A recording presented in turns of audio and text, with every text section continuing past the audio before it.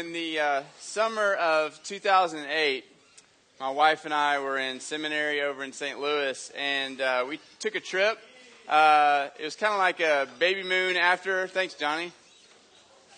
Man, I didn't even say what the trip was yet. It's already excited. It was a good trip. It was kind of a baby moon after the fact. We had our first baby, and then we went for 8 days to London, Edinburgh, and Paris, and did those 3 in 8 days. It was too much to do, but we tried it anyway. We had a great time, and one of the things we were looking forward to the most was going to perhaps the world's most famous art museum, the Louvre in Paris. And so we were really excited to do that, had our book out, we looked up all the things we were going to see, kind of planned out our day a little bit. But we got there, and we got there in the afternoon. We thought we would have like 4-ish hours to go through, which wouldn't be nearly enough, but we said, well, we're going to do it. It's the only day we have in our trip to do this. We got there, we found out it was actually some sort of French holiday, and that it was going to be closing in 45 minutes. So we had 45 minutes to go through one of the biggest and best art museums in the world. What the heck were we going to do? We did what we had to do. We chunked down our $35 each, and we literally ran, I'm not kidding you, around this museum to see like the top 4 or 5 things in that first 45 minutes. And so, of course, near the top of the list was the Mona Lisa. You have to see the Mona Lisa by Da Vinci if you go to the Louvre, right? And so we're running over there to get to it, and we get to it, and all of a sudden we're like, huh? Wait, that's the Mona Lisa? That thing? I mean, I'm probably wrong, but it kind of looked like it was like an 8x10 picture just hanging on the wall. Andrew Camp was reminding me that when you go and actually look at it, if you turn around, there's a picture that kind of takes up like the whole wall behind you, and so you're wondering like, why am I not looking at this? Why are we looking at this? And so you can see, I mean, it's really small, and so it's underwhelming, really. And so I guess you could say it's good that we saw the Mona Lisa in person, but it wasn't what we were expecting. And to be honest, it was a bit of a disappointment. So I think for most of us, I think that's kind of how we think about our life. We have high expectations. You're young, you're idealistic. We live in a consumerist society that caters to all our needs, right? We expect that life will go well for us. Why wouldn't we? Plus, on top of that, for many of us, we believe in God. And doesn't having God in your life make things go better? At least we think that. But what if life doesn't go how we expect? What if it doesn't meet your expectations? What if you don't get accepted into that program you apply for? What if you have trouble finding a job? Or what if your first job or 2 aren't what you expect and are really terrible jobs? What if you have to wait a lot longer than you want to get married? And all of us at some point in the future will experience much more hard, devastating things than that. But for some of you, this isn't just talking about the future. You've experienced this disappointment in your own life. You've experienced significant expectation-breaking events in your life, right? Some of you are dealing with physical or sexual abuse in your past. Some of you, significant family brokenness, divorce, death, sickness. Well, some of you might be thinking, well, gosh, this sounds awfully negative, awfully pessimistic. And it's true that life has gone really well for some of you. Maybe your life hasn't hit the fan yet. But I promise you it will. Just have a few more birthdays, and it will. It's coming. I promise you. Ask any adult. So if that's you, you won't feel the need for this talk necessarily, but just kind of stow it away for later, because I promise you, you'll need it at some point, what God is going to teach you here tonight. So here's the question, though. When, not if, but when life doesn't go as you expect, will that mean that God is unfaithful to you? When life doesn't go as you expect, does that mean Christianity isn't true or that God has abandoned you? When life isn't what you expect, what will you need to know about God and His plans for your life to help you be prepared and to help you persevere? Okay, that's what we're talking about tonight. What will you need to know to persevere in your faith? So last week we started a new series we're calling the Old Testament in 9 People. Tonight we're looking at a lady named Sarah. She was the wife of Abraham. You've probably heard more about Abraham, maybe a little less about Sarah. But before we get into it, let me just say this. As I just kind of worked through this story of Sarah and thought through it, to be honest, it's certainly encouraging. But I'll be honest with you, before it's encouraging, it's disturbing. Okay? So we'll get to some encouragement, but you're going to be disturbed as well. Because see, when you look at Sarah's life, what you're going to learn is a lot about what you can expect in life. You're going to see that when you're following Christ, your story will not be about God fulfilling your expectations for your life, but instead, your story will be about God fulfilling His own greater purposes in your life. It's going to be disturbing, but it's going to be encouraging, because we're also going to see that when life isn't what you expected, not only can you know that God is still with you and that God is still faithful, but that His greater purposes for your life are better than what you wanted. So let me just give some quick historical context, set this up for a second. So Ryan talked about Cain last week. And so several generations after Cain, you have Noah. And then several generations after that, you have the story of Abraham and his wife Sarah. Okay, so this comes about 2,400, 2,000 years BC. Just a heads up, by the way. I'm going to keep referring to her as Sarah, but in the story, earlier parts of the story, her name is Sarai with an I on the end, and then God changes her name later to Sarah. I won't really go into why, but H on the end later. I'm just going to call her Sarah, but you'll see in a few of the passages we read the name Sarai. Let me show you on the map. So on this map over here, you can see, I'm kind of standing in front of it, but over here on the right, there's a city called Ur. That's where Abraham's family was originally from. At some point, his dad moved his family up north to the northern point there. So Ur is kind of modern-day Iraq. Then they moved up to Haran, which is kind of right Syria-Turkey border on today's map. And then that's kind of where our story picks up. So let's see what Sarah's story teaches us about our own. Let's pray for just a moment before we do that. Father, would you please teach us? Would you please prepare us to persevere in our faith? In Jesus' name we pray. Amen. So, Genesis 12, 1 through 5. Now the Lord said to Abram, "Go from your country and your kindred and your father's house to the land that I will show you. And I will make of you a great nation. And I will bless you and make your name great, so that you will be a blessing. I will bless those who bless you, and him who dishonors you I will curse. And in you all the families of the earth shall be blessed." So Abram went, as the Lord had told him, and Lot went with him. Abram was 75 years old when he departed from Haran. That's the northern point on that map we looked at. And Abram took Sarai, his wife, and Lot, his brother's son, and all their possessions that they had gathered, and the people that they had acquired in Haran. And they set out to go to the land of Canaan. Okay, so here's the first thing we're going to see about our lives from Sarah's life. The first thing is that your story is not going to be about making your life easy. All right, your story is not going to be about God making your life easy. We can see this from the very beginning of Sarah's story. See, God called Abram and Sarah to leave their home, to follow him where? He didn't say. He just said, "Follow me." He didn't give them the destination. And so here, I mean, can you imagine? Here's Sarah, 65 years old, about to get her Social Security check, and Abram, her 75-year-old, husband, and God tells him to move to a new place. I mean, the only time you do that in America is when you're moving to Florida, right? And when you're that old. But that's tough, right?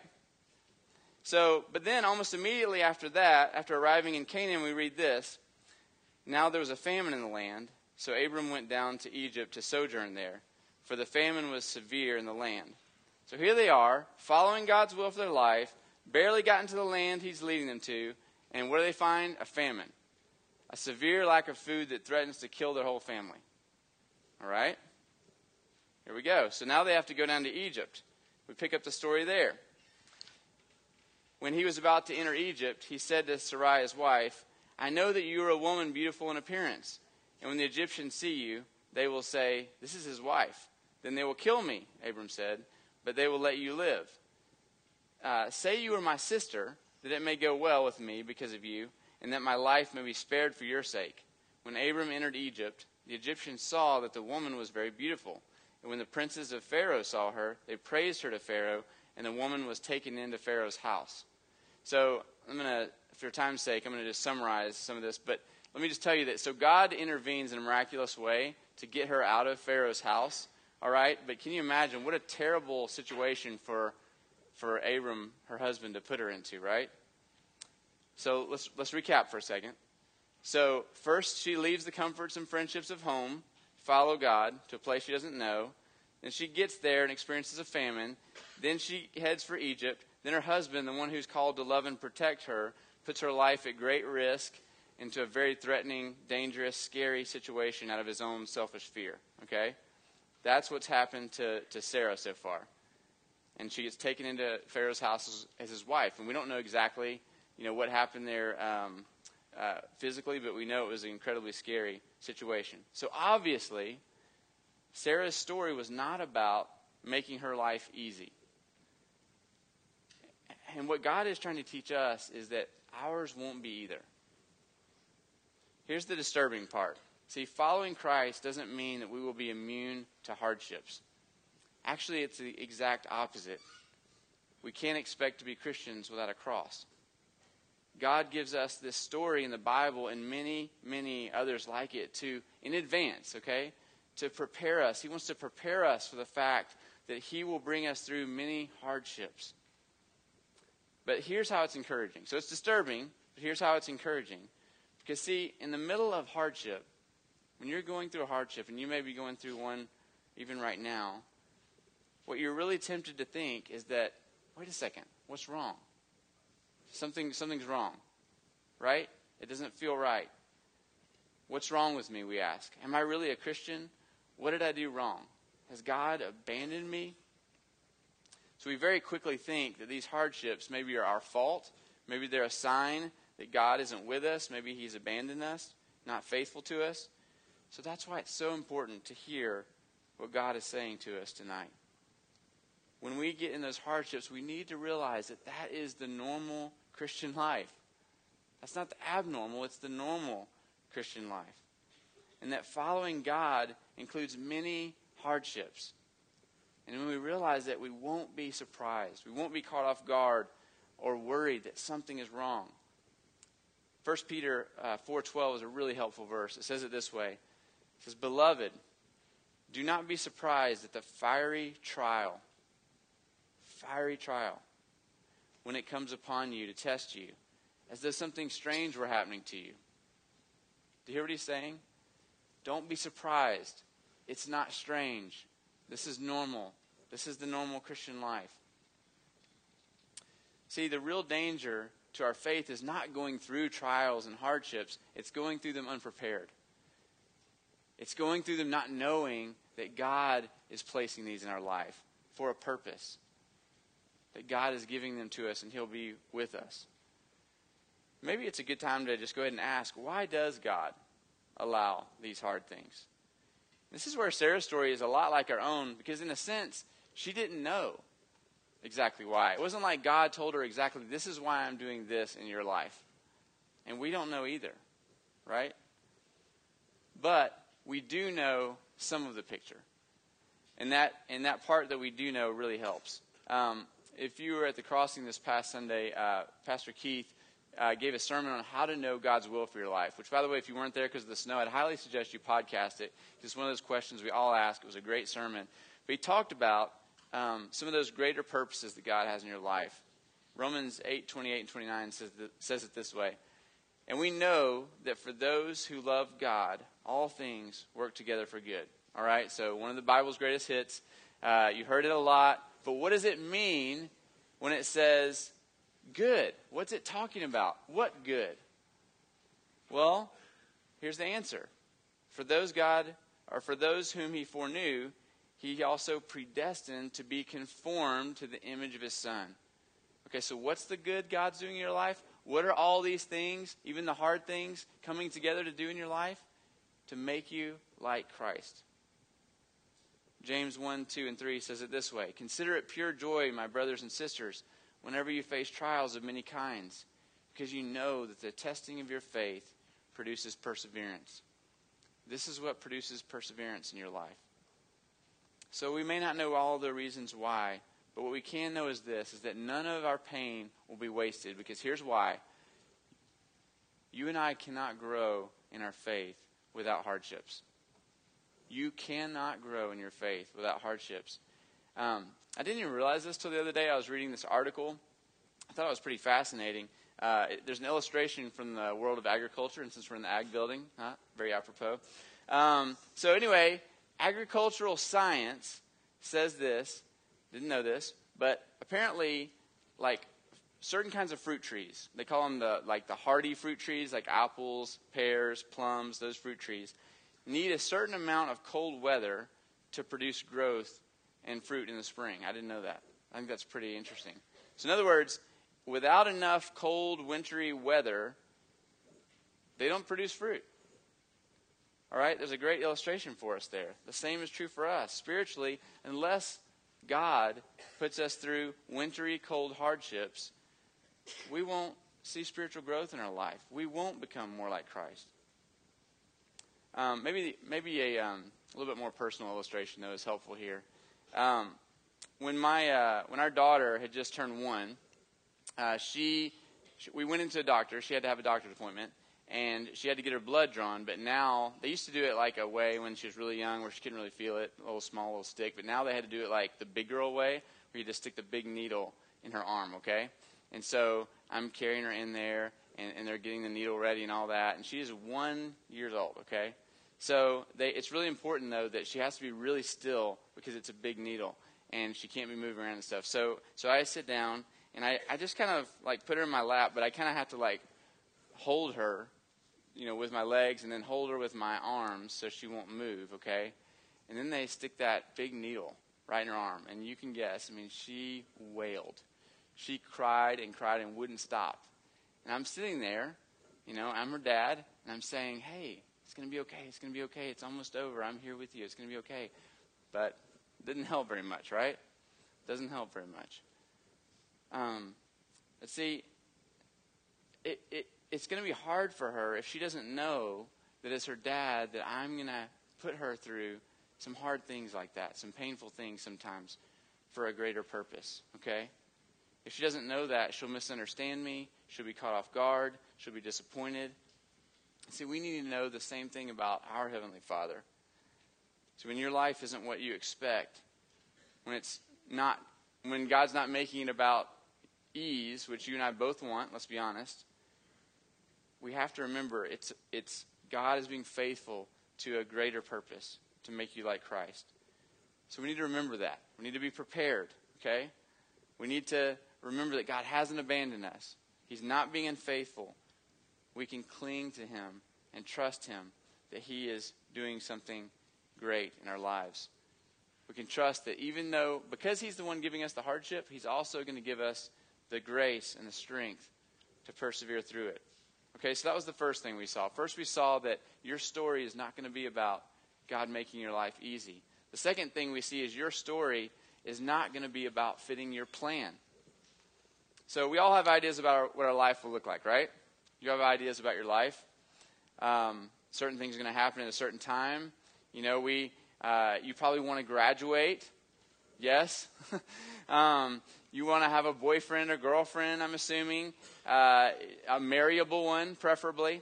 You want to get a good job out of college. Maybe work for a year or two. Have a little bit of financial stability. Then marry the person. Maybe have 2 or 3 years or whatever time frame of no kids. Then you want to have children, your 2.5 children, right? And then, I don't know what a 0.5 kid looks like. That's scary. But anyway, then you want to space them apart. I don't know, 2 years, whatever, apart. You have a plan for your life, right? Nothing wrong with plans. That's a good thing. But in Sarah's story, what we learn about our lives is that our lives are not going to be according to our plan or our timing. That's the thing. So here's Sarah, right? Like every other woman in her day, and even today, being a mom was a really, really big deal. Okay? It's all her heart desired, was to be a mom, to have a son for a husband. Not only to carry on the family name, but they would need someone to take care of them when they were older. But here's the deal. She has no children. She's 70 or 85 years of age. She's too old, right? A devastating disappointment. But here's the thing, is that God had made this promise to her in Genesis 15. We won't read it, but he promised that Abram and Sarah would have a son together, and that's how this promise of God blessing them so that they could be a blessing to all nations would happen, okay? So he had this promise, but here's the thing, is that she's been waiting since that time about 10 or 20 years, and no baby has come yet. So God gave her a promise. 10 or 20 years later, no baby. My wife and I experienced something similar in our lives. Early on in our marriage, we were confronted with the fact that our life is not going to be about our plan. Some of you know this story. I'll make it short. But right after we got married, we planned on being missionaries to Japan. And so we moved to Japan. And we were going to be on a team with another couple who were really close, one of my closest friends in college. And so we moved there. We were in language school learning the language. We're in our second year there. And my closest friend calls me up and says they are not going to be able to return to Japan. So here we are. We've moved to Japan. And my best friend who I wanted to work with was not going to be coming over there. It wasn't working out according to our plan. But we also had plans in the family area. So our plan had always been we'd be married about 3 years, and then we'd start having children. So that second year, that same year, we heard from our friend. We got pregnant right away. We're excited about that. Went in at 6 weeks to see the baby's heartbeat, but no heartbeat. Had a first miscarriage.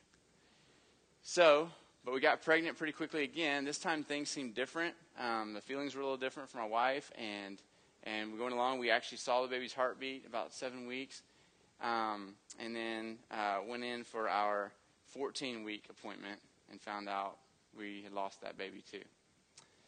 Over a period of about 2 years, we ended up losing our first 4 to miscarriage, and it was a really, really, really devastating time. Really, really hard. It's hard to describe how painful that was.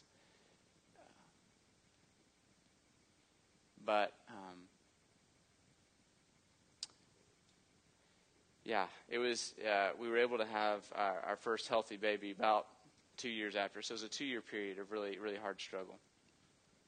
We really were disappointed by God. Our plan was definitely not going according to our plan. Our life was not. So, what do you do? What did Sarah do when life didn't fit her plan?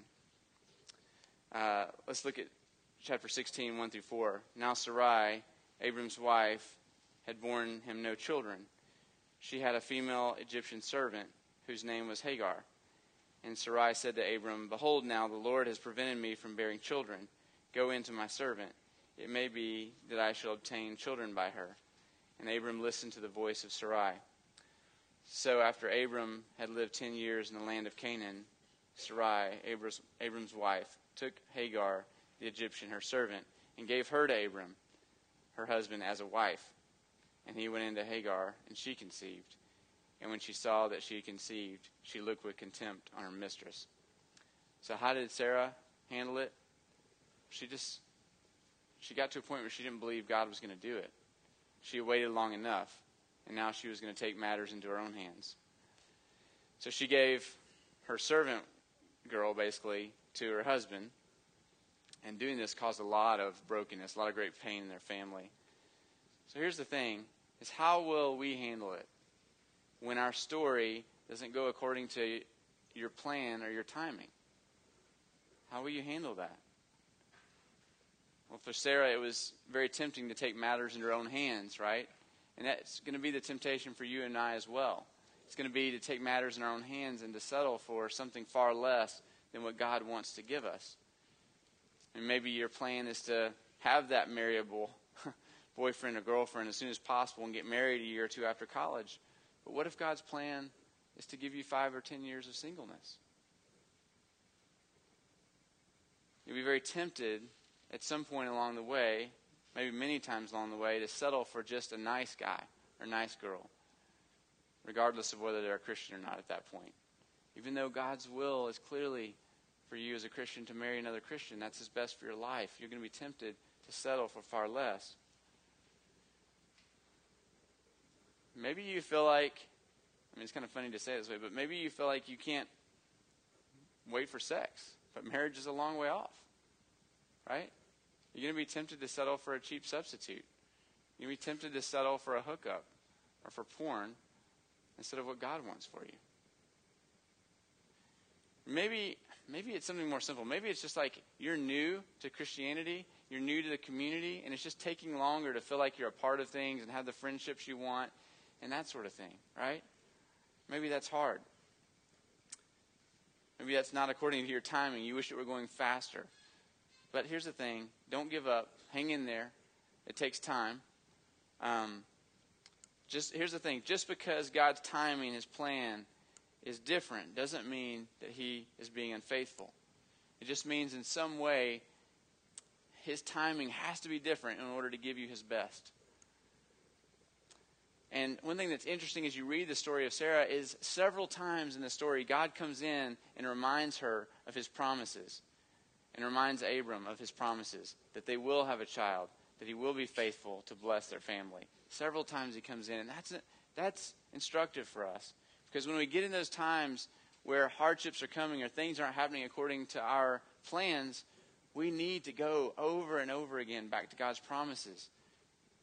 How about you? In the areas that you're tempted to settle, do you have promises to look to? Do you have promises that you're praying through, clinging to persevere in your faith? That's huge. Okay, so we've seen that your story is not going to be about making your life easy, not going to be about according to or fitting your plans. Third, your story is not going to be about making you look good. It's not going to be about making you look good. And what I mean by this is we tend to think that we're pretty strong, or at least a lot of us do. We think that, if I resolve to follow God with sincerity, that will mean that things will go pretty well for me. We feel pretty sure of ourselves, and we have a hard time imagining that we would go through really hard struggles spiritually. We have a tough time imagining really failing spiritually. But what we don't see is that God's plan includes a deep humbling of us that will only come through failure, seeing your own foolishness at times in your life. God's plan will not be about making us look good and look strong, but it will show that God is faithful to his greater purposes despite our failures, despite our unbelief. So we've already seen, right, how Sarah failed to wait, failed to trust God, took matters in her own hands, gives Hagar to Abram. But as the story unfolds, Sarah doesn't look any better. So look at 16, verse 5. It says, "And Sarai said to Abram, 'May the wrong done to me be on you.'" She blames him. "I gave my servant to your embrace, and when she saw that she had conceived, she looked on me with contempt. May the Lord judge between you and me." She's blaming Abram. But Abram said to Sarai, "Behold, your servant is in your power. Do to her as you please." Then Sarai dealt harshly with Hagar, and she fled from her. So after Hagar becomes pregnant, Sarah basically got really angry, blamed Abraham, gets really jealous at Hagar and her child, and dealt with him so harshly that literally just drove her out into the wilderness, out into the desert with her child. And did that actually twice in her story of her life that the Bible records. So, although the Bible holds up Sarah as an example to us, it's just what's interesting. In the New Testament, the Bible holds up Sarah as this example to us of someone who trusted God. It also presents her as this very real person who failed not a little, but a lot. Her life was messy. And so her story doesn't reveal her as someone who's put together, who's perfect, has her life together, but her story isn't making her look good. That's the thing. So look at this. Let's see how she reacts when God comes to her and reassures her of his promise. 18:10 says this. "The Lord said, 'I will surely return to you about this same time next year.'" So he comes and reminds her, and he says, "Okay, this time next year, so not a long time, but next year, you will have a son. And Sarah was listening at the tent door behind him. Now Abraham and Sarah were old, advanced in years. The way of women had ceased to be with Sarah. So Sarah laughed to herself and thought, or saying, after I am worn out and my Lord is old, shall I have pleasure? The Lord said to Abraham, why did Sarah laugh and say, shall I indeed bear a child now that I am old? Is anything too hard for the Lord? At the appointed time I will return to you, about this time next year, and Sarah shall have a son. But Sarah denied it, saying, I did not laugh, for she was afraid. But God said, no, you did laugh. Okay? It's kind of a funny exchange. It is funny. So how does Sarah respond? So God comes to her graciously, trying to remind her, right, of his promises. So she laughs. And then she lies to God about laughing. No, I didn't laugh. Yes, you did laugh. Here's the deal, right?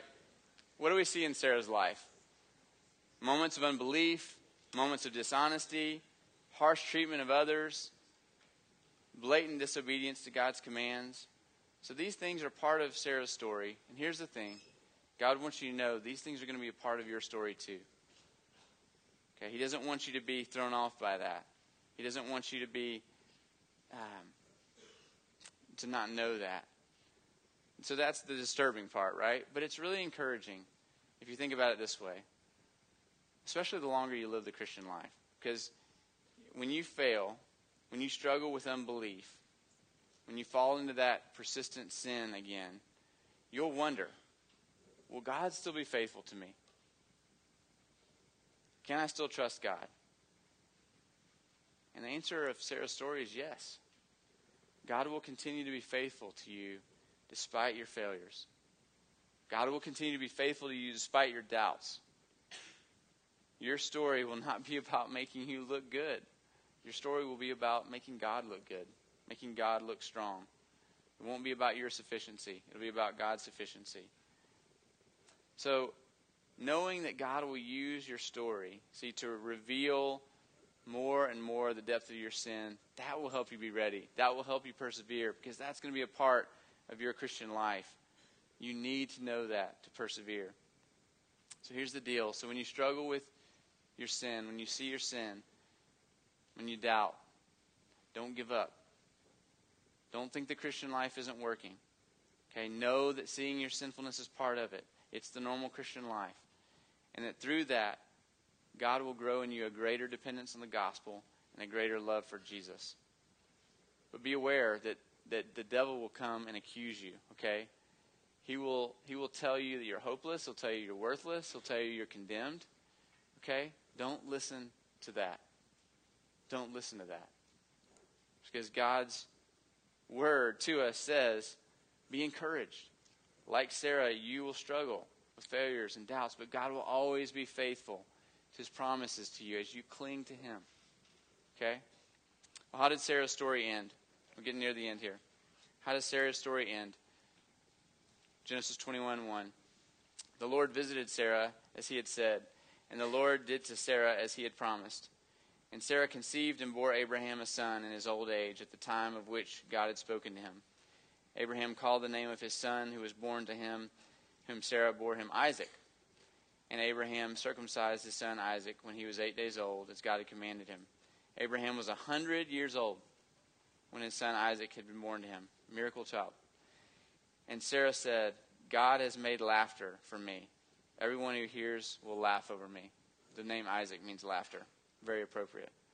And she said, who would have said to Abraham that Sarah would nurse children? Yet I have borne him a son in his old age. So here's the deal.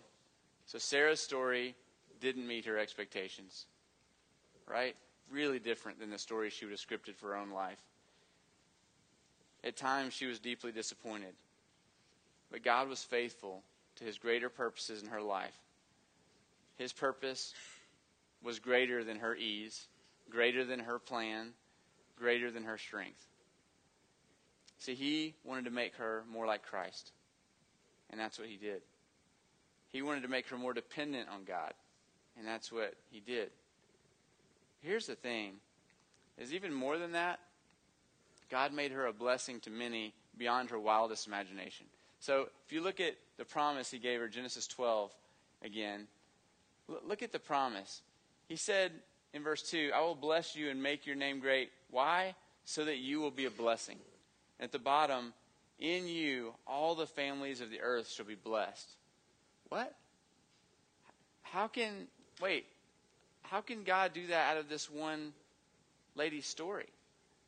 But see, God was going to be faithful to her in ways she couldn't have even imagined. Because what we know from the rest of the story and the rest of the Bible is, of course, that Jesus came from her line. Okay? It was through the line of Abraham and Isaac that Jesus came. And so God, it didn't look like he was being faithful. It looked at times awful. It wasn't easy. It was hard. It wasn't according to her plan. All these things. But God was being incredibly faithful in a way that she couldn't have even imagined. To see the Redeemer would come through her. So see, that's a little picture of what God's wanting to do in your life too.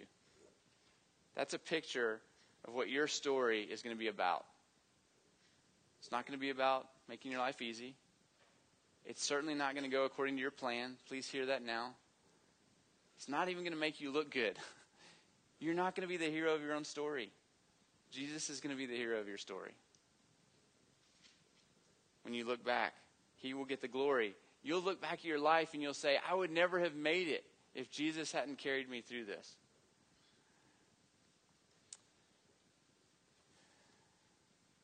Here's the thing.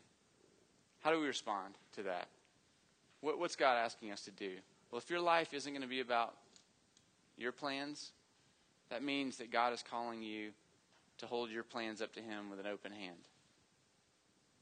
God's calling you to hold your expectations and your plan up to him and say, God, my life is not about this. Yes, I have a plan, but this is not what my life is about. My life is about fulfilling your purposes in this world. My life is about something far greater than this. So that's the question God is asking you. Will you surrender your life? Will you hold your plans and your expectations up to him with an open hand and say, God, fulfill your purposes in my life? I'll be honest. Some of my story tonight told you, it's going to be extremely hard at times. There's going to be times you're going to feel like you won't make it. But God's promises will sustain you and carry you. And as you open your hands up to God and cling to him, he'll sustain your faith. He'll persevere you. So tonight, what I'd like for us to do is, in a sense, just make Jesus' prayer in Luke 22 when he was in the garden, make it our own. Not my will, but yours be done. Not my will, but yours be done. As the worship team comes back up, we're going to sing a song of response. We're going to sing Jesus, All for Jesus. So I just want us to focus for a moment on this line. We're going to sing in just a minute. All of my ambitions, hopes, and plans, I surrender these into your hands. All of my ambitions, hopes, and plans, I surrender these into your hands. Will you pray with me for just a moment? And after I pray, I'm going to give you just a moment of silence to offer up your life to God.